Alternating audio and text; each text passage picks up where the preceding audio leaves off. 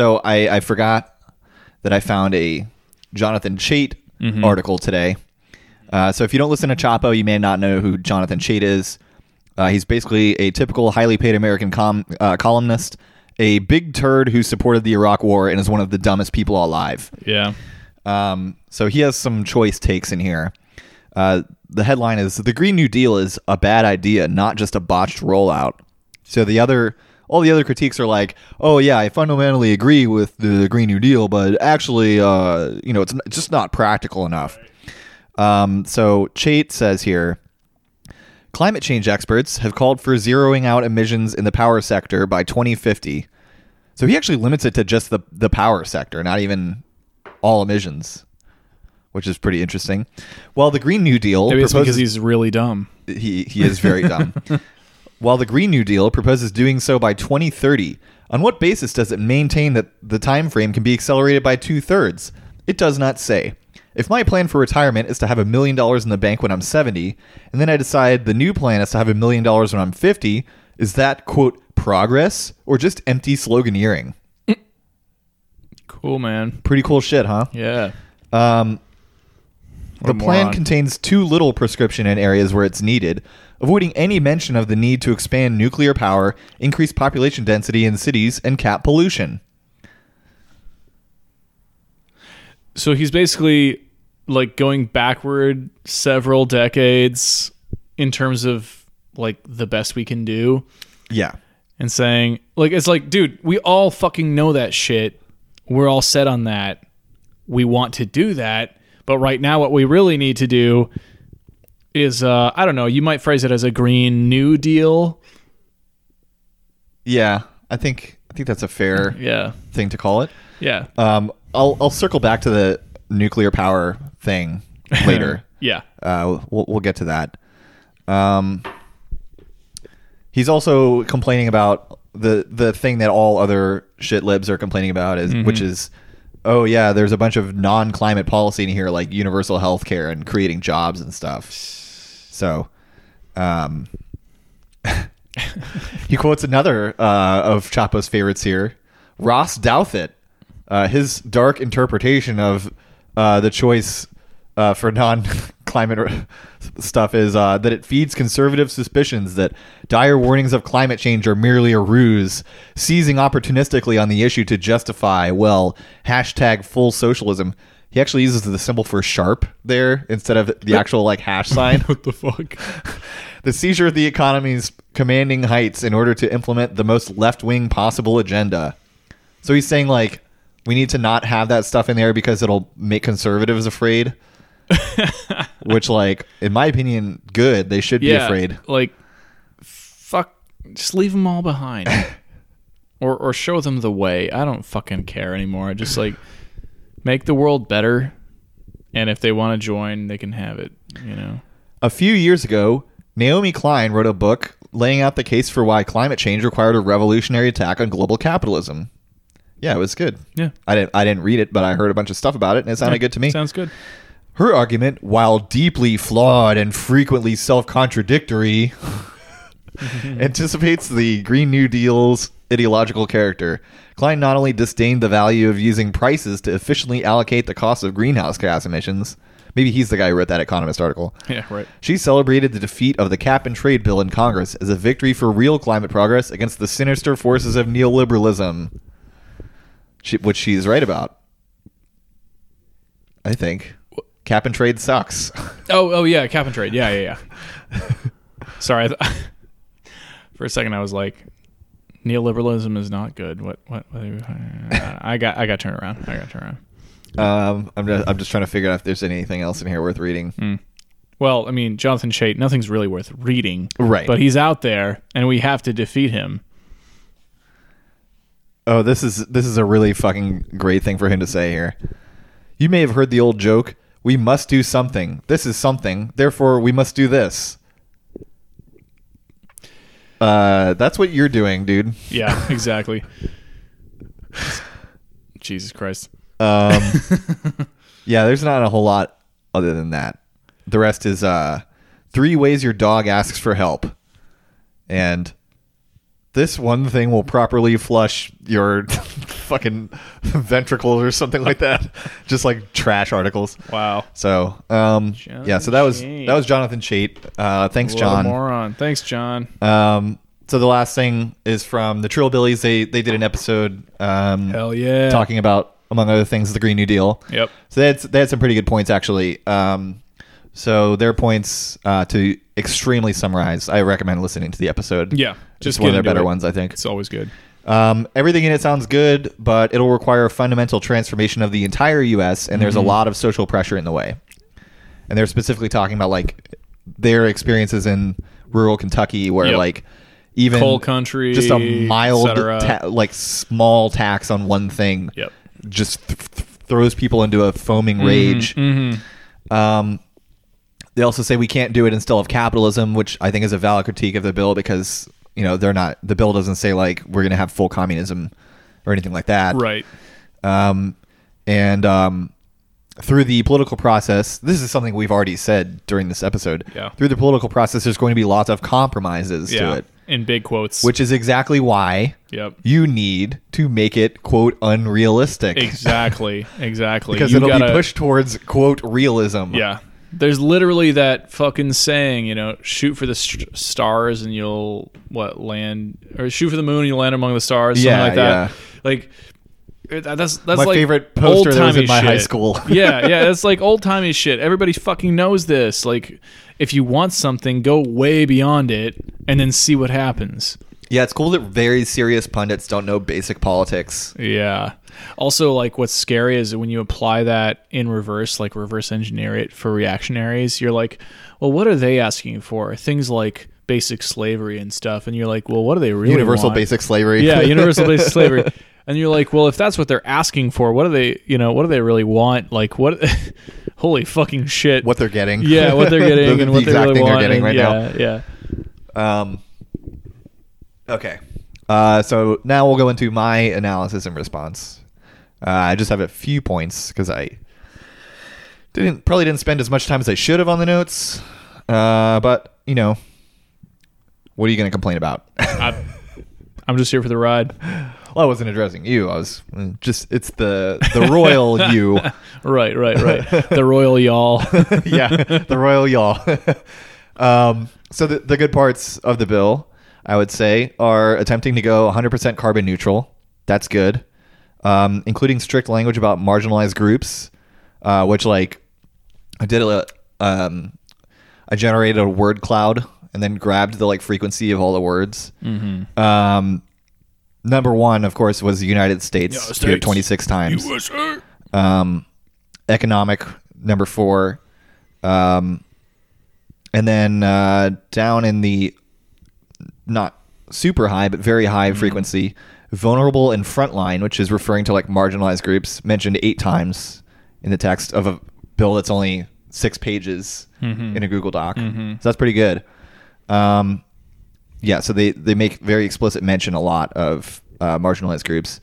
Another thing I really liked is they include, quote, low-tech solutions, which, like, that is a buzzword I never thought I would see in a congressional bill. Right. For sure. If you've never seen the blog Low Tech Magazine, go check it out. It's really fucking cool. That was one of the things that, like, completely changed my worldview from being, like, a high-tech zeitgeist movement, like, technocrat guy to being, like, maybe primitivism isn't the dumbest idea ever. I don't think we should, stop having insulin, but right. maybe being in an agrarian society wouldn't be so bad. Right. Yeah. And the low tech solutions that they're talking about are basically implying like restoration agriculture, which is really good shit. Another very good book, Restoration Agriculture by Mark Shepard, which I've been wanting to do an episode on for a long time, but I just haven't gotten to it yet. And the last good thing is no stupid bullshit about taxes. Right. Which like I'm surprised in all the responses that I looked at, none of them mentioned that, because like that's what most of the shit libs on Twitter were talking about, was like, oh wow, we're just gonna accept MMT as real now, are we? Like, You're like, yeah. yes, Because it's the best. it's called chartalism. Yeah. And- Because it's correct. yeah, like if you look at literally any aspect of reality that includes how money is created, you know, modern reality or historical reality or historical political economic theory, that it all supports MMT. Yeah. MMT just adds like, oh yeah, now we have central banks. Yeah, exactly. Yeah. That's the only difference, really. It's slightly less controversial than Copernicus's theory that the Earth revolves around the sun. And they're like, no, the sun revolves around the Earth. We know this because the sun goes up and down. And they're like, you need to maybe like take some measurements. Yeah. And then you'll find that the Earth is flat, actually, too. Yep. Super flat. So I would say the bad parts of it are one, that it's non-binding, Right, which as we one of said. those articles already mentioned. Two, it's only a 10-year plan. As opposed to like an infinite plan. Yeah. Yeah. Or It needs to be a forever a plan. 30-year plan. I think it should at least be a 30-year plan. Yeah. Because 3,000 year I plan. mean, the emissions part, yes, aim for 2030. Sure. But yeah. then say like just for fun. all of the rest of the shit, 30 years, because and if it's binding, then if we don't reduce emissions by 100% by 2030, we're still on the hook for it. Mm-hmm. That's Yeah, the thing that we want. that's also And true. there's still gonna be all those fucking jobs, which we want. Yeah. At least until we have full communism. Right. Exactly. And then the last thing is it seems to keep a lot of the implementation public or private rather than public. So like a lot of the stuff is like let me scroll up real quick. Yeah, making public investments in the research and development of new clean and renewable energy technologies and industries, directing investments to spur economic development. And so like to me, investment means that they're going to take public money and put it into private organizations to do that stuff, which I personally think that they should create government bodies with public oversight and some sort of democratic control and just do stuff instead of like, I mean, you can contract some stuff out, I guess, but like, yeah, it shouldn't just be like, oh, we're going to invest in stuff. Like, put out RFPs for stuff. Right. Exactly. Hire workers, make the workers do things, Right. train them to do things, and all that kind of shit. Yeah. Yeah. Okay. So, so on the subject of nuclear, okay, this policy is being criticized by shitlibs for both not being internationalist enough, not being politically expedient enough, not being financially responsible enough, and not mentioning nuclear energy enough. So, if you haven't like realized the contradiction there, the last point undermines the other three because nuclear energy is not internationalist. Right. Just look at Iran trying to have nuclear reactors. It's not politically expedient because there's major public pressure against nuclear power. And that comes from like the environmental movement. So it's not just like think tanks. It's like actual people that don't want nuclear. Yep. And not financially responsible because nuclear requires massive subsidies both to commission and to decommission the reactors. Because like, here's the thing with nuclear reactors, like they have a service lifespan, and then when you get to the end of it, the company that runs it is like, oops, we ran out of money to shut down the reactor. Help, I guess. Anyway, bye. Yeah. Speaks to private property once again. Yeah, and just like completely disingenuous things. Like their real thing, I think, is they just want to be the very serious person. Right. And nuclear is What a about very serious nuclear? technology. Yeah. So they want that. And then they also don't want to give up the infinite growth aspect Oh yeah. God. that we damn it. have. Yeah. I think that's the real impetus behind saying that we need to have nuclear, which is nuclear has a very high energy return on energy invested, which is like the ratio of energy that you get out per unit of energy that you put in. Yep. And solar and wind, like wind has it's like 14, well, it's a dimensionless number. It's like 14 units of energy per unit of energy that you put in. Solar is only like 5. Nuclear is like 50 or something like that. Yeah. It's like gasoline, of course, is like 500. Insanity. It's like, Yeah, it's a crazy amount. But of course, that measurement doesn't account for like the amount of solar energy that went into producing Right. all that shit. Yeah. Yeah. And the amount of like gravitational energy that went into like putting all the pressure on this stuff to turn it into oil. But anyway, I would say the biggest obstacle to the Green New Deal is that U.S. geopolitics and political economy is intimately tied together with oil. Yep. So there's some stuff that people may not think of. Like, of course, our transportation infrastructure is based on private automobiles. That's a huge obstacle. Right. People love their fucking cars. Yeah. But the bill does mention trains, possibly multiple times. I don't remember. Yeah. But other like less obvious things, U.S. military superiority is 100% dependent on oil. We don't have a large standing army. So the primary asset of the U.S. military is its Air Force, which will not work at all without kerosene, which you need oil for. Our weapon exports, which is a huge export industry in the U.S., is funded by Saudi oil sales. Our supremacy in global trade is thanks to the Bretton Woods Agreement that forces industrialized countries to do business with the U.S. in order to get dollars that they need to buy oil. Yep. Do you think I should explain that in more detail? Google the Bretton Woods Agreement. There we go. Well, like also like how that works. Like basically, like since other countries can't issue U.S. dollars, right? This is MMT stuff that I'm getting to. Since other countries can't issue U.S. dollars, and there's a treaty. I think it's a treaty requiring all oil sales to be conducted in U.S. dollars. Agreement. Yeah, agreement. Quotes. Yeah. Lots of kinds of agreements, but this is just an agreement. Right. Yeah. And so the way that you get U.S. dollars, if you're a country that can't issue them, is to trade with the U.S. And that means trading with U.S. businesses, so importing stuff from the U.S. So that you can, exporting stuff to the U.S. so that you can get dollars and then that you can spend them on oil. So that really helps with U.S. trade supremacy.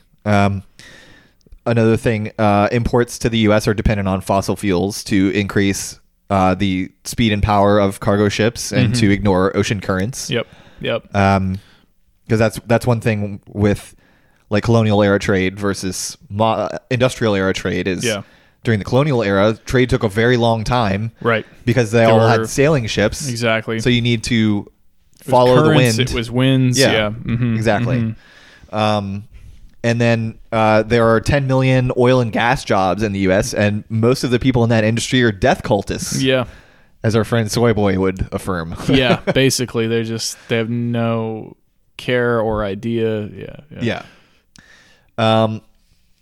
Another thing I would say is, although the bill mentions low-tech solutions with respect to agriculture, it does the opposite with transportation, specifically mentioning a high-speed rail. So it's not clear what that's referring to because in the U.S., high-speed rail is kind of an ambiguous term. So like when most people think of high-speed rail, they think of like Japanese bullet trains. Right. But I just found this out today. Rail speeds were actually way in excess of 100 miles an hour in the 1930s. But after a train crash that killed 45 people happened in 1945, I think. Congress limited the speed of trains to 79 miles per hour in 1946 under pressure from the automobile, highway, and trucking industries. Of course. Which, I'm sure there was no conflict of interest there. Right. They were just like, looking 45 for people safety. died. Yeah. And how many automobile deaths have happened since that year? Oh, I don't know. Thousands, maybe millions. Yeah. Well, we actually have the number right here. Oh, we have the numbers right here. From 2000 to 2009, there were 300,000 holy fucking shit fatalities from driving in a passenger. From driving or being a passenger in a car or truck. 9 years. Yeah. 300,000 fatalities. Yeah. That's like a crazy. That is that's a lot. How many 9/11s is that? People. I was just gonna say. Well, that's 100. 1,500. That's 100 9/11s, as I recall. And, and I really want to just like get into the numbers here. So just to compare real quick, passenger on urban mass transit rail, 33 fatalities. Passenger on commuter rail and Amtrak, 70 fatalities. And so the rate per billion passenger miles. Motorcycles, which is of course the most dangerous, 212 fatalities per billion passenger miles. For cars, 7.28. For trains, commuter rail, 0.43, and for urban mass transit, 0.24. So, like, trains are infinitely safer than cars. Yeah. Did you calculate the 9/11s ratio? Oh no, I didn't have to. But I looked up the Bosnian genocide, Okay. which took place over roughly 4 or 5 days, I suppose, and they lost 8,372 people in roughly a week, which is awful. It's awful. But in 9 years, we lost 1/3 people Yeah. to quote unquote accidents, Yeah. which to me is just industrial negligence Yeah. It's, combined with like chance. Yeah. I mean, the automobile transportation system is a horrific atrocity, I think. Fucking ridiculous. And yeah. if there's anyone alive that's responsible for creating that system, they should be thrown into Darvaza gas crater. Yeah, I think. exactly. Yeah, there was somebody that I knew. This girl Rachel that I knew from rural Michigan, and several years ago, Rachel Carson. no, she and her mother were driving down just like a random country road, and there was a like a hit and run that spun their car out, and Rachel like got just like fucking like demolished basically, and just bled out right there, and her mother just had to watch her fucking die. And you're like, that's in America, that's normal. Yeah. Right? Like in most other countries, if not all other countries, like that's an atrocity. Yeah. And here that's just part of life and death, and that's just part of the cycle. I have a friend who died in a street racing accident. Yeah. Yeah. Which, we like, know that's people who literally died impossible in to do accidents. on a train. Yeah, yeah. And in the past, you know, it was like, yeah, you know, maybe somebody, like one person got trampled by a horse. Maybe one person fell out of their fucking vehicle. Yeah. You know, and now it's 1/3 every decade, Yeah. which is honestly fucking barbaric. Here's another thing that will interest the kiddos that are listening to our podcast. One of the great things about trains is you can be really fucking drunk on them and not die. Yeah, you're not driving that shit. You can do whatever the fuck you want. Even if the operator is you drunk, you probably still won't die. Right. You can eat in one car. You can fuck in the bathroom. You know, you can sit there reading the whole fucking time. Yeah. You can have conversation with like 100 different people. I think, like, since I graduated high school, probably upwards of 80% of the books that I've read have been on a train. That's And fantastic. I live in the suburbs. Yeah. So I never, ever take the train. Right. Yeah. Yeah. So anyway, another like a problem with like true high speed rail, like the bullet trains, is that it's very expensive compared to ordinary rail, which like I highly support regular low speed trains, Right. or even just like, you know, those 1930s era trains. That'd be fine with me. Even for Japan's world class high speed rail system, which by the way, 0 fatalities in 50 years. Yeah. 0. That's a lot better than 1/3 in 9 or 10 years. Yes. Yeah. And even 70 in 9 years. Yeah. So in Japan, the cheapest rail pass is 59,000 yen for a 21-day pass. So that's if you can pay a lot of money up front, Yeah. then you get that pass. Yeah. And if And then you're just set. you're poor, you probably You're have to safe. get like a day pass or a 7-day pass. Right. And so the average annual income in Japan is about 5 million yen. So that would make the cost of transportation there 20% of the average income. But on the other hand, Americans already pay 20% of their income for transportation, which that's based on $11,403 per year out of 59,000 annual income. So maybe not so bad. Yeah. But imagine if we did regular rail and didn't pay 20% of our income to transportation. How amazing would that be? God. Or like if, I don't know, we just made the high-speed rail standard Yeah. and just subsidized that with, I don't know, whatever the fuck else we felt like. The money that it's the government all can print. variable and we can do all of it. Yeah. We could just choose to do it. Another thing that was interesting was like when I was trying to find the cost of high-speed rail in Japan, Most of the articles that I found were about how high-speed rail is great and we should do it because it tackled the problem of real estate prices. So like housing costs in Japan are like relatively low because you can live like 3 cities over from where you work Yeah. and then commute on the high-speed like- rail, Yep. which Yep. like you can okay. commute 3 cities over and you can drink any fucking where. but that sounds like it Yeah. sucks. So like Well, there's that, why don't sure. you just have rent control instead, you assholes? Yeah. Okay, so now we come to the anime section Dun dun dun. because it's very related. Dun dun. So today we're talking about 2 of the greatest anime Yes. works of all time. Of all time. Princess Mononoke and Nausicaa of the Valley of the Wind. Yes. So if you somehow have not seen Princess Mononoke, it's a movie by Hayao Miyazaki about a man who gets a lethal curse from a forest spirit and tries to cure it, getting in the middle of a conflict between an ancient forest lord and an industrial village run by the Japanese version of white feminists. Pretty much. Yeah. Yeah. So one of the first things I noticed, I've watched this movie a million times, but Same. I didn't notice this before. One thing I thought was really interesting is that the main character is actually from an extinct Honshu ethnic group called the Emishi. So according to the history that Miyazaki is using, the Emishi were the indigenous people of Honshu, like the original inhabitants of Japan. Yep. And they were wiped out by the Yamato, which is the current dominant ethnic group in Japan. Yep. By the 8th century. I'm not going to say CE. That's stupid. So Yeah. Ashitaka is his name, right? Yep. Yeah. Ashitaka. Ashitaka's village is one of the last surviving Emishi settlements, and the movie takes place in the 16th century. So they're So really holding basically- out there. Yeah. Exactly. They're just like on the ass end of the rope there. Yeah, Like we're the last fucking ones. yeah, that famous part of the rope, the ass end. The ass end of the rope. Yeah. Well, and it was like there was a really key moment where I mean, this movie is at the very beginning. It's about basically the extinction of the Emishi. Yeah. Where because the Emishi were people who knew how to live with the environment. Yes. Right.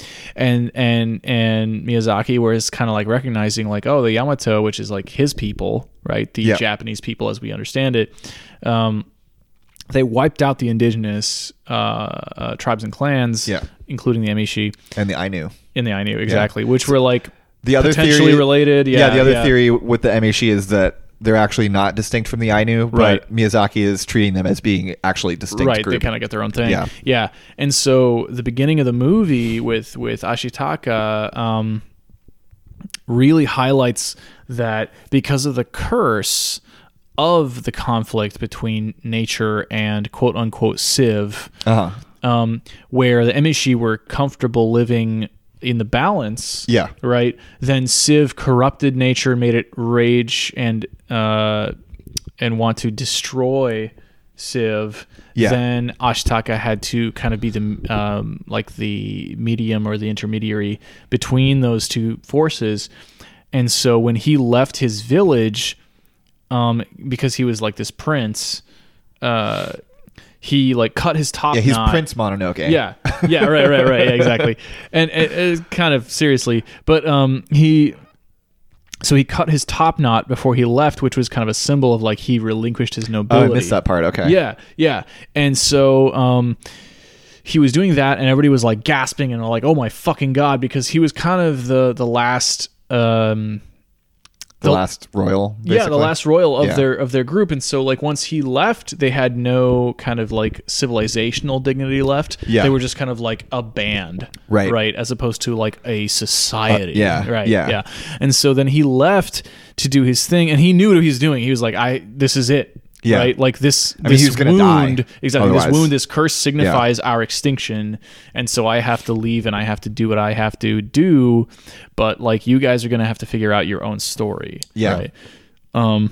So then he leaves and he goes west, which is sort of southwest in Japan. Oh, and one more thing about leaving his village. There's, I don't know if I was like 3/4 paying attention to the movie this time, but there was actually like a girl that looked like was going to be the person he was going to marry that was in the village, and he and she ran like, up to left him. Her. Yeah, exactly. As he was she leaving, did give him something, I think. Yeah. To remember her. Oh, his his knife. That's right. Yeah. Yep. His It was knife. an obsidian knife. Exactly. Yeah. Exactly. And so it was like, and knives are interesting, especially in these contexts, because knives are tools and weapons, Yeah. right? And it's sort of it was like halfway between a knife and a sword. Yeah, exactly. Which, like, I wonder if that could symbolize like him losing his virginity or whatever. Right. Kind of thing. Right. Yeah. Yeah. It's got lots to do with lots of different aspects of like human existence, especially when you're looking at like male characters, Yeah. you know, with fucking blades and shit, because, you know, it's just classic. Swords are symbolism. penises. Right. Swords are penises, and like, you know, doorways are Ties are vaginas, also and- penises. Right. Right. If you fall into quicksand, that's a vagina. You know? Okay, sure. Why not? I never guess. thought of that one. Yeah. Right. Yeah. I mean, I've had some weird dates. Yeah. But Were they in quicksand? no, but they just wanted to talk about how like everything that's shaped like a loop is a vagina, and you're like, look, I get the feminist critique, but like, come on, you know, like is my cup Oh, so my shoelaces are a vagina right, now? right. My shoe, you know, my cup, you know, they're like Sauron's eye is vagina. I was like, that's fucking If you wear ridiculous. Velcro shoes, that means you're gay. Right? Yeah. You're afraid to have pussies on your shoes. Right. You can't have Means it. you're gay, Can't dude. do it. Dude, you're wearing slip-ons? That's gay, man. Or is it? But yeah. Flip-flops, on the other hand, not gay. No, that's something else entirely. Yeah, so he, you know, Ashtaka like cuts off his top knot, you know, abandons his people in a way, but it's because they understand the kind of human nature, sort of civilization nature balance, Yeah. and how it needs to be maintained and understood, and so that's kind of what brings him into the West. And again, the Southwest. In a way, it's kind of a in Japanese self-sacrifice geography. for him to Absolutely. preserve his village. Absolutely, Yeah. exactly. He's leaving because they have to be saved. Yeah. And he knows that by leaving, he diminishes their status and their power, especially given like what they've been through as like they're just hanging on. You know? Yeah. They're like the Yamato is just like hammering on them. And, Yeah, nobody and- knows they exist in the story. Yeah. Because yeah, they're out the stuff there. of legends. Exactly. Like, is it Jiro, I think is his name? Yep. He like literally says like, oh He's like, I wow, thought you just guys like were the all ancient gone. stories. Exactly. Yeah. You're still around. It's like, well, kind of not anymore. You Yeah. know, because some fucking boar with a bullet in his side Yeah. ran up and cursed me. Yeah. You know, like shit. Oh, and So, one more thing about like their connection to nature is, and the extinction thing is, Ashitaka rides a red deer. Yep. Which is an ancient Japanese deer that's Yep. now extinct. Yep. So Yeah. No, that's a great. it's a that's fictionalized great version note. of it, but still. Exactly. Yeah. It's one of those things where it's like, you know, they're part of, you know, very deep history. Yeah. And And by the way, Yakul kicks ass, dude. right? Holy shit. What a great mount. Like, yeah, he's so fucking agile. Yeah, just like, He let me rules. help you out, buddy. And Yeah. like just like does crazy shit. Yeah. So this story is like, it's interesting how the story begins with basically what you would consider an extinction event. You know? Where they're like, oh yeah, I mean that's all we can do. That's it. Yeah. That's it for us. Oh, and the pacing is very fast as well. Like it jumps It's right just into like the story. Bam, bam, yeah. bam. Yeah. So Ashitaka like runs off southwest from where they're living and surviving, and I mean he's it for what they at that time consider to be kind of like the core of their, I guess, identity. Yeah. You know, like they would have to basically reformat their entire society to survive at that point. Yeah. Because he's gone now. Yeah. And he's cursed, and there's The feudal nothing system left. has no more legitimacy. Exactly. Yeah. And Yeah. and that's a good way to put it. So yeah. After that. So I just have like some random points on here. Yeah. So he runs into this ironworks. Yeah. Yep. So like the major antagonist is this ironworks. It's like a industrial village basically. And so one thing that I noticed was like a political economy aspect is the Eboshi, the woman who's in charge of the ironworks village, Yep. says a lot of people want our iron, and she includes the samurai, Which is the Yamato just- encroachers. yeah, the collective The sort warrior of- class of Japan. Yep. And the wolf princess. But she's supplying someone. Like they're not just making it for themselves; they are making Right. like weapons for themselves. But Yeah. they're exporting a ton of iron. So like, I was wondering like who else would be using large amounts of iron in guns in the 16th century, since the Meiji Restoration wasn't until the late 19th century. So like, Japanese government wasn't using guns. The warrior class wasn't using guns. There were some battles where they had riflemen, but they were pretty few and far between, I think. Right. So this is where like history gets interesting, because in Japan and in Europe, right, like by the 16th century, both of these regions were using gunpowder weapons, just not as their primary mode of combat or whatever you might call it. Yeah. So I added a comment here where I say, if I recall correctly, gunpowder use was already becoming a thing in Imperial Japan, and it was definitely backing up. It was definitely being used to its fullest possible extent by the time of the Sengoku Jidai, which is the Warring States period of Japan, where, you know, there was all these different clans fighting, and then finally Nobunaga won, and then it turned into eventually the Tokugawa period. So, Yeah, I think the anti-Nobunaga forces use gunpowder weapons. Yeah, everybody basically was using it as if they could. Yeah, and then there's one battle where there was like a significant use of riflemen, and it kind of devastated the opposing side.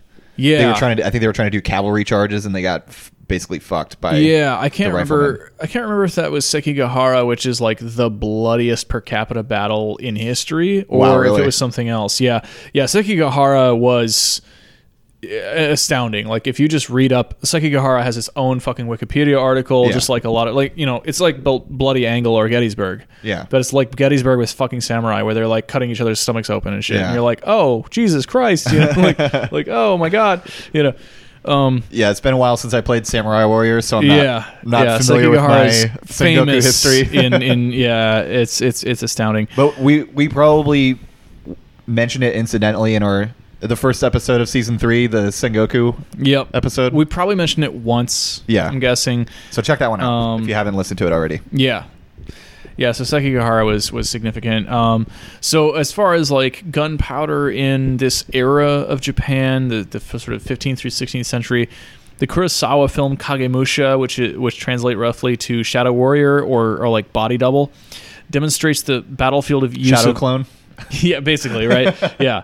You're like, demonstrates the battlefield use of muskets bought from or via the Portuguese, because there was a regional trade that the Europeans had begun inserting themselves into, which is kind of how they ended up there, because they knew that like Japan and China and these other areas of Asia wanted to trade. They had demands, they had interests, but they didn't want to break their kind of autarky or their like border security or whatever the fuck they had at the time. Eboshi does mention Chinese guns because she says they're too heavy, and that's why they're making their own. Yeah. So they definitely were importing some Chinese guns, at least in the context of the movie. They had exposure to it. They knew what it was like. Yeah. And so the European traders, mostly Portuguese at that time, I think, maybe some Dutch, maybe a few English, were then also potentially trading in guns and gunpowder and similar technology with the Japanese. But Japanese feudal regimes were always concerned with self-containment, autarky, and having total control over their lands, their islands. And so it would make sense, both in this context of this story, but also just historically, that they would prefer like a domestic source for things like gunpowder and really anything else that was rare or dangerous, because it was, you know, if they had domestic control over it, then they could have more power over it, and therefore more power to deploy against their rivals and stuff, you know. So yeah, that was just a little aside. So I just looked this up because I remembered reading it. I thought this was pretty interesting on the subject of the guns. The guns that are used in the movie are called Ishibiya, which translates to stone fire arrow. Nice. It's basically old Japanese for hand cannon. Nice. And it says firearms were first introduced to Japan by the Portuguese in 1543. Aha. So a little bit after they were colonizing the New World, or the Americas, rather. Right. And the there are some speculations that hand cannons were imported from China before 1543, so possibly not from the Portuguese. I'm going to go with that theory because white people are stupid. Right. But yeah, I'm thinking that maybe in the movie she's like possibly, since it's not going to the Emperor and it's not going to obviously the Wolf Princess. Right. Maybe they're exporting to China. Maybe they're exporting to the Portuguese. Right. But either way, they're supplying a ton of iron to a lot of people. And it's supposed to be high quality iron. That's like one of the things in the right. So in this settlement they have, which is like kind of on the side of a mountain, they've basically like wiped out the forest on their side of the mountain. Yeah. Not only to get iron-rich sand that's under the forest, but also because like older ironworking techniques require huge amounts of charcoal. It says in the movie they run the forge for like, they run it in 4-day shifts or something like that. Something like that, yeah. So they need huge amounts of charcoal to power the bellows. Yeah. So they fight off these creatures that are attempting to reforest the land. The creatures are called shoujo, and they're actually part of Chinese folklore. They're supposedly creatures with red fur that love to drink and are likely based off orangutans. It's very likely. Orangutans are very like people. They're lazy and they love to drink. Yeah. So in the movie, though, they look more like gorillas, so not quite the same. Yeah. And they talk in slow motion. Yeah. Just like Republicans. Irontown, the settlement, has gender equality. Which is great. No scarcity. Which is also great. Although the one thing I noticed is like the gender equality is almost just like an inversion of hierarchy. So like the women kind of treat the men like shit. Well, I was gonna say, it's like you said, it's like, an iron town run by white feminists. Yeah, yeah, They're just like, exactly. Instead of men being in charge, we're in charge. Yeah, we they just overperform treat everybody else like masculinity. shit. Yeah, exactly. Yeah. We just adopted toxic masculinity instead of overthrowing it. You know? And I mean, there's some other like positive things about it. Like I think they were implying that a lot of the women that were there were like sex workers before. Yeah, there, which is like it's all good and great, bad. Because it's like, I mean, we don't want to demonize sex work, but also like you didn't want to be in a Japanese brothel in the 16th century. I don't think it seems like it would be bad. Seems a bad idea. Since a lot of those people were sold into slavery, often by their parents. Yeah, typically they came from peasant class. Yeah, exactly. Yeah. And no power over their destiny. Yeah, and the women mentioned like, we actually can like eat our fill instead of being like constantly starving. Yeah. They also take in a bunch of lepers. So like, obviously we don't have leprosy as a major issue now, but back then there were leper colonies where like they were just kept completely separate from society and basically starved of resources and contact with civilization. But in Irontown, she has them like somewhat separate because they still have a contagious disease, but they're part of society and they are actually the blacksmiths. You're cool, you're chill. Yeah, we'll feed you, it's fine. So they're the ones that are making the Shibuya. Yep. And so on the other side is San, who is the only human on that side. She fights for the forest, which all non-human life depends on, and that's symbolized by the fact that she was raised by wolves and is the wolf princess. Yeah, and she was one of those kind of classic fairy tale, like I was abandoned in the woods and the wolves took care of me, because wolves are wolves. They're interesting like that. Yeah, I think her parents were actually killed by a forest lord.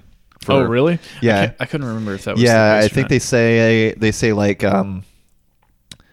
she was from a village that was destroying the forest or something like that. And so her parents were killed, but they spared San. Okay. I don't have a whole lot of other stuff other than there's like a ton of magical realism in it.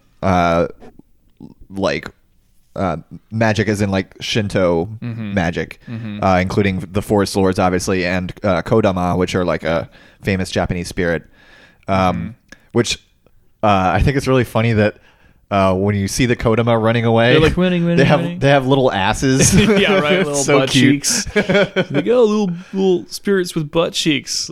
Yeah. Yeah. I also think it's funny that the main Ironworks building looks like one of the corporate headquarters pyramids from Blade Runner. Right.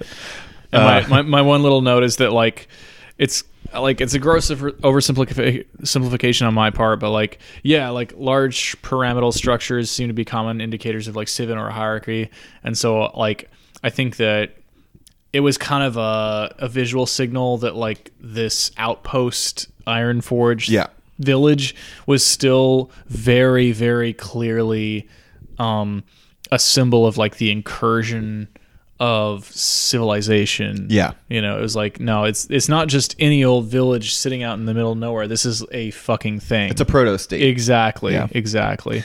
Yeah, I mean, I think if Eboshi had her way, she would have been a full state and probably taken. Well, she said she wanted to rule the world. Actually, yeah, exactly. So, she was all about that. Yeah. Yeah. If they made this into a live action American movie, they would probably have Brie Larson play her or something like that. Exactly. Or fucking Gal Gadot. Right.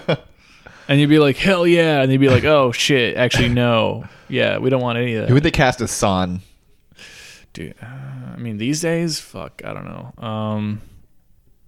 What's her name from Broad City or something like that? Yeah, right. Somebody young and Jenny Slate. extremely fit. Yeah, because she would have to be extremely fit. Because she's Anne Prim and a That's true. survivalist and a wolf. She's basically a wolf with a human body. She is the most badass fighter in the movie, she would I think. be extremely savage. Yeah.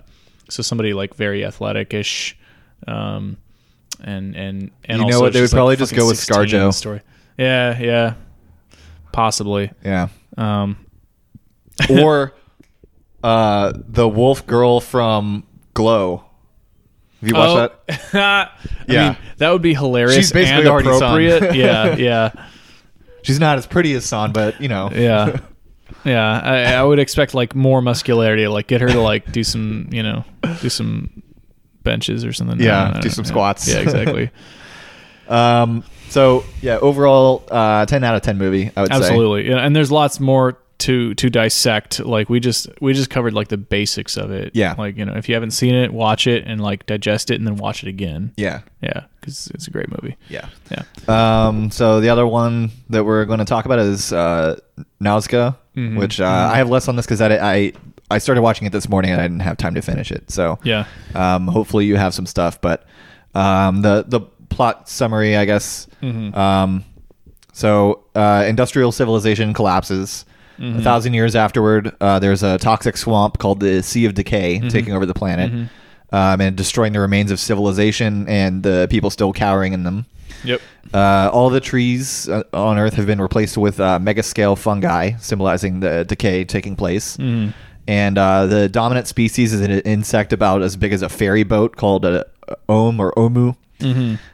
Which fortunately we know this won't happen since all the insects are going to be extinct in 80 years. Right. Hooray. Which is really good, actually. Yeah. I think it's great. So good.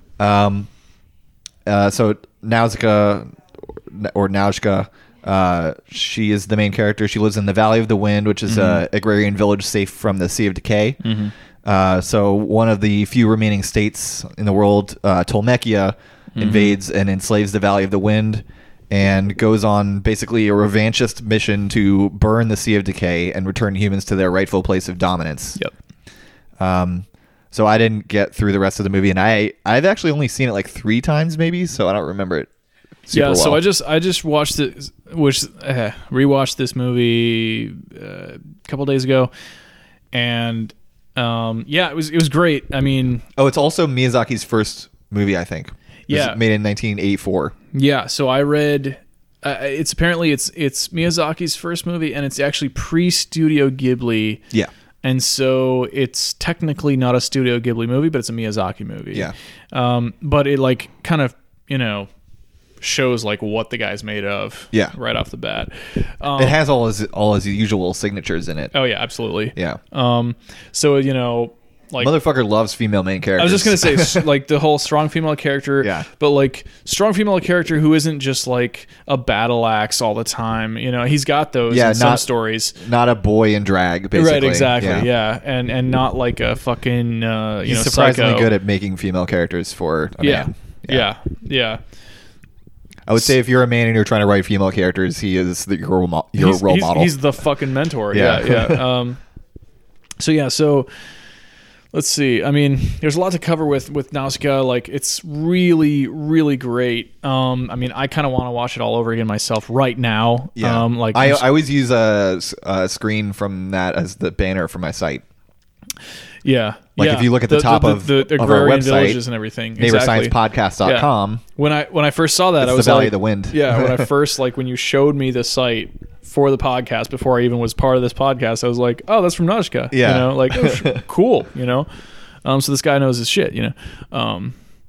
But yeah, so this is another story about the imbalance between nature and like human civilization. Yes. But this is a like far-flung post-apocalyptic story where it's not like Long after Princess Mononoke happened. Exactly. Like lots of stories in the post-apocalyptic genre are like 10, 20, maybe 50, maybe 100 years after. Yeah. Right after the big turn. This is 1,000 years after industrial society is alleged to have collapsed. Yep. What's interesting is that they still have certain what we would call industrial things, such as it's very steampunky. Yeah, it's very steampunk. There's like jet engines. Yeah, like and this was when jets. steampunk was cool and not for nerds. Exactly.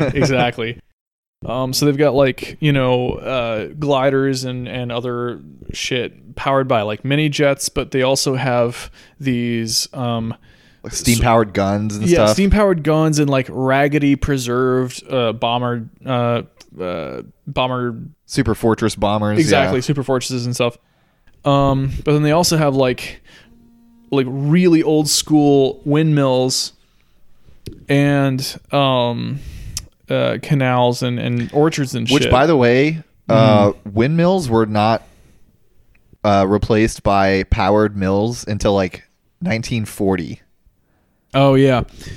Windmills and water mills, like that's how efficient they are. Yeah, they're just like super useful, you know. Yeah, like what the fuck else? Like we should go back to those. Yeah, I agree. Yeah. And so like you see that in this world, and what was really interesting is that Nausicaa, this princess of this like little kingdom, which is like, and the kingdom is probably like several hundred people, honestly. Yeah, based on what you're seeing in the animation. But when she's exploring like the Sea of Decay, which is this like toxic jungle and stuff, like she's running around like looking for samples and stuff and all this kind of stuff because she's like she's a nerd, she's a scientist, she's an adventurer, she's an ecologist. Yeah, she's an ecologist basically, and in the very like second or third scene, she notices something and she's like running through the jungle to find it, and she like bounces onto one of these giant bugs, which like to us in our world are like disgusting and horrifying, right? This is one of the interesting things about the movie is like you start off and you're like, oh fuck, like what a world they live in. What an awful Everything's thing. a giant swamp. Yeah, it's a giant swamp. Giant There's all mushrooms these and shit. Giant mushrooms, giant bugs. Giant bugs, Everything's horrifying. Everything's gross. Yeah. It's really scary in a way. Yeah. And you're like, oh. Like we're all afraid to even like touch an insect. Yeah, exactly. Even like the dry ones, like beetles and stuff. Yeah. And she kind of just like she's like running off of some old plant and she just bounces off this bug. And then she turns and she apologizes to the bug as she's running, like, oh, sorry. Yeah. You know, as if it's just like an old friend. Like a guy walking down the street. Yeah, exactly. And I was like, that's really interesting. Like that's an indicator of like how she feels about the living things. Yeah. You know, and then that's like a theme in the story. She's read Bookshin. Yeah, exactly. She is the Bookshin of the future. And then like this story in particular, which is one of the things that contrasts with Mononoke, Nausicaa and San are very different, even though they have many of the same values. Right? Nausicaa lives in this like far-flung sort of like post-nuclear, post-pollution future where it's just spores, like toxic spores and bugs and weird shit. and human beings are just hanging on. And she's like adventuring, and she's joyful, and she's curious, and she believes in human society in a way, in like a limited way. But she's also really into the balance, right? In Princess Mononoke, like San is raised by wolves. She fucking like hates humans. She says She's that on at least Team Forest. Exactly. She's on Team Forest. She hates humans. She says that at least once or twice. Yeah. She wants them to die. Yep. Even though she is biologically one of them. True primitivist. Yeah, she's a true primitivist, right? She's not an She's ecologist. Zerzan. Yeah. She's not an ecologist. She's not a researcher. She's not a nerd. She is a fucking survivalist, and she drinks blood. Yeah. Like she Literally drinks blood. literally will. She will fuck you up, right? That's actually the first time you see her. She's Yeah. drinking blood. Yeah, she's basically slurping the blood out of her mother or her sister. Poison. I think it's supposed to be poison blood. Yeah, to take it out. Yeah. And then she's like, And she turns around and blood. spits it. Yeah. And you're like, okay, so you're like deep in with the earth. Yeah. Right. But and she doesn't believe in a balance. She believes in nature conquering humans. Yeah. Right. Which is really interesting. Not totally wrong. Right. Yeah. Not totally wrong. Like I'm kind of into that, but I'm not an Anprim. Yeah. And so like, Nausicaa, But we should still have insulin. Exactly. Nausicaa would create insulin for you. Yes. If she could. San would be like, fuck you. Yeah. But what's interesting is that Mononoke, Princess of Mononoke, which is kind of this metaphorical title for San, which is like the princess of, the princess of critters, basically. It's like Mononoke is sort of, I think it's a term that's really hard to translate. It's really hard to translate. Because it means like sort of spirits, but also like nothing. Yeah, exactly. Yeah. It's just too hard to translate. It's a tough one. Yeah. It's very tough. We'll never comprehend it fully. Yeah. These inscrutable terms. Yeah. So San is this kind of princess of the forest, if you will. Versus Nausicaa is this princess of human beings, like surviving human beings, but she's the one who represents somebody who seeks balance and somebody who doesn't want to kill, right? And somebody who doesn't want conflict, whereas San is like a forest supremacist, basically. And by the way, they're both Disney princesses. Oh, absolutely. Yeah. Actually, they're the only Disney princesses in my mind. And so San is a forest supremacist, and in her story, Eboshi is a civ supremacist. Yes. Right. But like a sort of white feminist, if you will. She's very civ open supremacist. about wanting to destroy nature. And her agenda is very clear. Yeah. And systematic. Yes. Which is like, nature is just resources, basically. Right. So it's like proto-capitalist in a way, or like imperialist. And the Tolmekians, I think, as well, are trying to dominate everything. Like, fuck it, like, humans should be supreme like they used to be. Yeah. And this is, again... They're already fighting a war against some other civilization. I don't know if they have that in the movie, but I was looking at the wiki while I was like watching the movie, there's like a manga version of the story. For listeners, we're back on Nausicaa. Yeah. So Tolmekians. That is a state of some kind in the Nausicaa world. They're the Revanchist guys. Exactly. Yeah. They are, and or Revanchist gals. Right. Exactly. Yeah. They're ruled by another princess who is like the opposite of Nausicaa. Yeah. They do have an emperor, but he's never seen in the anime. Yeah. Their princess is really the operative. There's one panel of him in the manga. Yeah. Yeah. So. Yeah, and she's got like huge armor, and like she actually looks and huge cans under the huge armor, and she basically looks like if Nausicaa was wearing a bunch of armor, actually. And so I found that very interesting, where visually they're very similar, except for their costume, and yeah, so in that movie, in that world, Nausicaa is looking for kind of a balance, and she's looking for empathy and peace, and not necessarily cooperation, but like mutual respect. Yeah, like one of the first scenes is what is the guy's name? Lord Yupa. Yeah. Yeah, so he's being chased by one of the Omu. Right. And so instead of attacking it or whatever, she Nausicaa stuns it and then like uses this like insect charm Yeah. to calm it down and like Yeah. send it on its way. Yeah, it's like a 'Cause she doesn't whistle wanna that she kill it. uses, and it Yeah. like, oh, it's a frequency that they like, and it's soothed, and and it just goes away. Yeah, yeah, And then another part is like in like a flashback to her childhood. She was actually like playing with a baby ohm, yep, and Yep. the villagers had to be like, we're not having that fucking thing here. right, right, because to them it was a marauder, it was an encroacher. Yeah. Yeah. And that was a hugely formative memory for her as a character, like where she's like, oh, I just wanted to be friends with these creatures who we consider menacing traditionally, but it's not hurting me right now. Yeah. Right. And you see that she's actually willing to undergo some level of harm, and Yes. eventually a great deal of harm, in order to maintain a balance between living organisms. Yeah. And that's a huge part of the story. Whereas the representatives of these two other states, which are at war with each other and that are trying to use her civilization as kind of a proxy, Yeah. they're all willing to throw anyone under the bus, Yeah. including their own people. I mean, They're they just, literally like roll sacrificing into the any Valley of the living- Wind and enslave everyone. Yeah, they're just enslaving everybody. They're destroying everything. They're letting horrible invasive species into the environment Yep. intentionally just to undermine them. Yeah. And they Just- want to burn just the for like whole a small Sea bit of of Decay leverage. down. Exactly. Yeah. And then they're like trying to resurrect an ancient weapon in Yeah, order the- in order to like defeat other living things. Right. Yeah. The Baba character, the old Yep, lady of yep. the village, mentions that many people have tried to burn down the Sea of Decay before, and what happens is It just huge, expands. massive swarms of ohm Yep. just cover the earth and Yep. destroy everyone. Yep. So Exactly, because they like react to the violence. Yeah. And they freak out and they just destroy everything. yeah, Yep. and on the subject of the ancient weapon, I wasn't totally clear on it, but it seems like in the history of the story, the thing that actually destroyed civilization was those weapons rampaging. Yes. So I think that's kind of a holdover of the post Great War, Yep.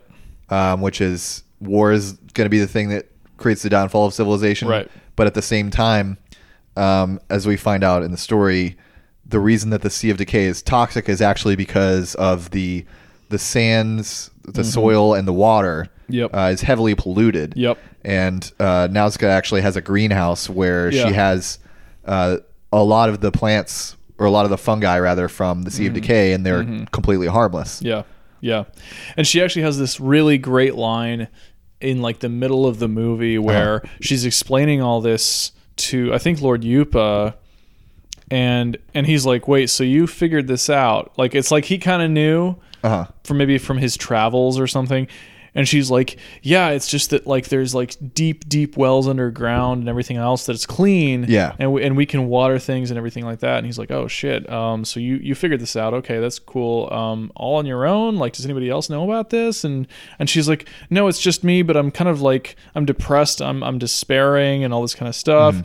And then she has this random line as they're talking where she's like, it's almost as if like the earth itself is not poison, but like somebody in the past poisoned the entire earth. Yeah. And she's like, but that's ridiculous. Who the hell would do that? Yeah. And I was like, God damn it. You know? And it's like, this movie came out in the mid 80s, Yeah. right? This movie is 1 year older than I am. Yeah. Right. And this guy was already like, so the earth, we're poisoning and killing it. You Yeah. know? Like, so And it was only, 5 years after Silent Spring? I think Was that 79? So yeah. So it's like, oh shit, yeah. Yeah. I wonder if it was even translated into Japanese at that point. Well, probably in some form, Yeah. or some version or some excerpt. Yeah. Excuse me. I mean, I'm sure Rachel Carson wasn't the first person to think like, Well, maybe sure, polluting right. everything is bad. right. Maybe Yeah. we shouldn't Agent Orange everything. Yeah, exactly. So, what else? There was, So another thing that was interesting about the ancient weapon, what are they called? The giant warrior, or what do they called it? Yeah, was that I don't remember. the ancient weapon, which they then tried to resurrect, as I mentioned, was an interesting combination of, it was like a biomech It was like when they tried to resurrect it in the time of Nausicaa, toward the end of the movie, they kind of fucked up because they didn't know what they were doing. They were just like, well, we got one, and we can we can restart it. Flip the on switch. Yeah, now. just flip the on switch and see what happens. Yeah. And it was like literally like it was like fresh born and like already melting because they had no technology to like upkeep it or something. I see. So you saw that it was like basically a giant flesh Evangelion. Oh, okay. Right? And you're like, this is terrifying and disgusting. You're like really horrified, like body horror level horrified. And but then when like they got it to attack the attacking Ohm at the very end, it had this weird like laser beam that would cause a nuclear explosion on contact. Oh, okay. And so it was like a bionuclear Evangelion multiple combination weapon. So that also brings in the whole post-war Japanese fear of nuclear attack. Exactly. You got the nuclear attack. You've got because the other thing was biotech. they said that those machines wiped out like all of civilization in like 6 days more or something. less. Yeah, exactly. Yeah. And there was like only Exactly a few like hangers nukes on. would. Yep. So that must have been the real thing, was like it was a metaphor for nuclear conflict. Yeah, exactly. Yeah. And so especially in 1984, Yeah. you just like, okay, yeah, so they're like nukes are scary and Yeah. bad and they shouldn't exist. Yep. But in this kind of anime way, they're like, what if it was like a giant walking thing Yeah. with a humanoid sort of feature? Wow, extreme leftists excluding nuclear power from the future of the Green New Deal. Right. Jeez. Ugh. What if instead we created nuclear power? What? Yeah. So it was interesting because there was a kind of a subtle sort of subtextual critique of just weapons technology. Yeah. Where it's like, oh, like biotech with nuclear capacities, and like, even even these greedy motherfuckers who don't even understand the technology they're trying to use in the far future will try to fucking use it against nature itself because they're just scared and angry. Yeah. Which is kind of, it reminds me, like there were some parallels between that and Mononoke,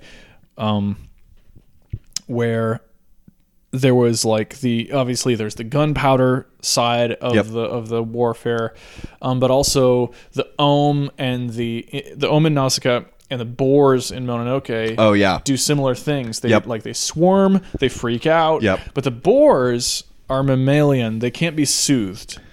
Yeah. Right. They just keep going. But also they're intelligent enough to talk. Exactly. Yeah. Exactly. And so they've got this other balance. Yep. Where they're cognitive, they can communicate, they can say things about like, this is the narrative, this is the problem. Yeah. But then if you get them pissed, like they're pig-headed. Exactly. The Ohm can be like, oh, hypnotize and soothe and be like, we're cool, it's fine. Yeah. But the boar are like, actually, we're going to go suicide on you. Yeah. You're going to blow us up as much as you want, but we'll literally, like, thousands of us will die and we'll cover the fucking field. Yeah. And that's like, 2/3 through that movie, there's people being dragged out from under the boar carcasses, which, by the way, ties back to a lot of what influenced Kurosawa, right? The other great Japanese filmmaker, because he, a big part of the influence on him and his filmmaking, and then like his realism and his like kind of objective eye on violence and everything, was that he was a kid during the World War II, like the bombings of Tokyo and everything. Okay. And his older brother would take him and say, look, and like force him to look and observe like the carnage and the death and the burning and the wreckage and everything. And so he had an extremely like photographically realistic understanding of what death and destruction look like. And so when Kurosawa made films after that, he basically put his nightmares onto paper. He knew how to make it look, Yeah. And so I think that Miyazaki was also feeding on a kind of strain like that, where he's like in the war. I think he was scenes. I think he was like aware when the war was happening. Yeah, he's pretty old. He's pretty old. And so so in his animations, there was a sense of realism, where it's like people are being buried under things, people are being brutalized by things, in a way that is extremely carnal, and concrete and very like real. Yeah. but at the same time, like that kind of encourages like empathy and pity as opposed to just like like spite and contempt. Yeah. You know, which I think is really important in Miyazaki's work, is like he's very, very invested in empathy and caring. Yes. And obviously ecology goes with that. Yeah. So. Yeah, I mean the heroes of his movies, I'm trying to think of all of them. They almost never overcome the main conflict by like killing the other person or like beating them in a battle or anything like that. They don't just like punch a hole in whatever the fuck the problem is. Yeah. They it's always like try to understand it. Yeah, they like, figure out what they want and then like try and like either fulfill their interests in a way that helps everyone or like in Spirited Away, I think he basically like tricks Yubaba into letting her go free. Yeah. But it's not like she beats up an old lady. Yeah, there's no like Yeah.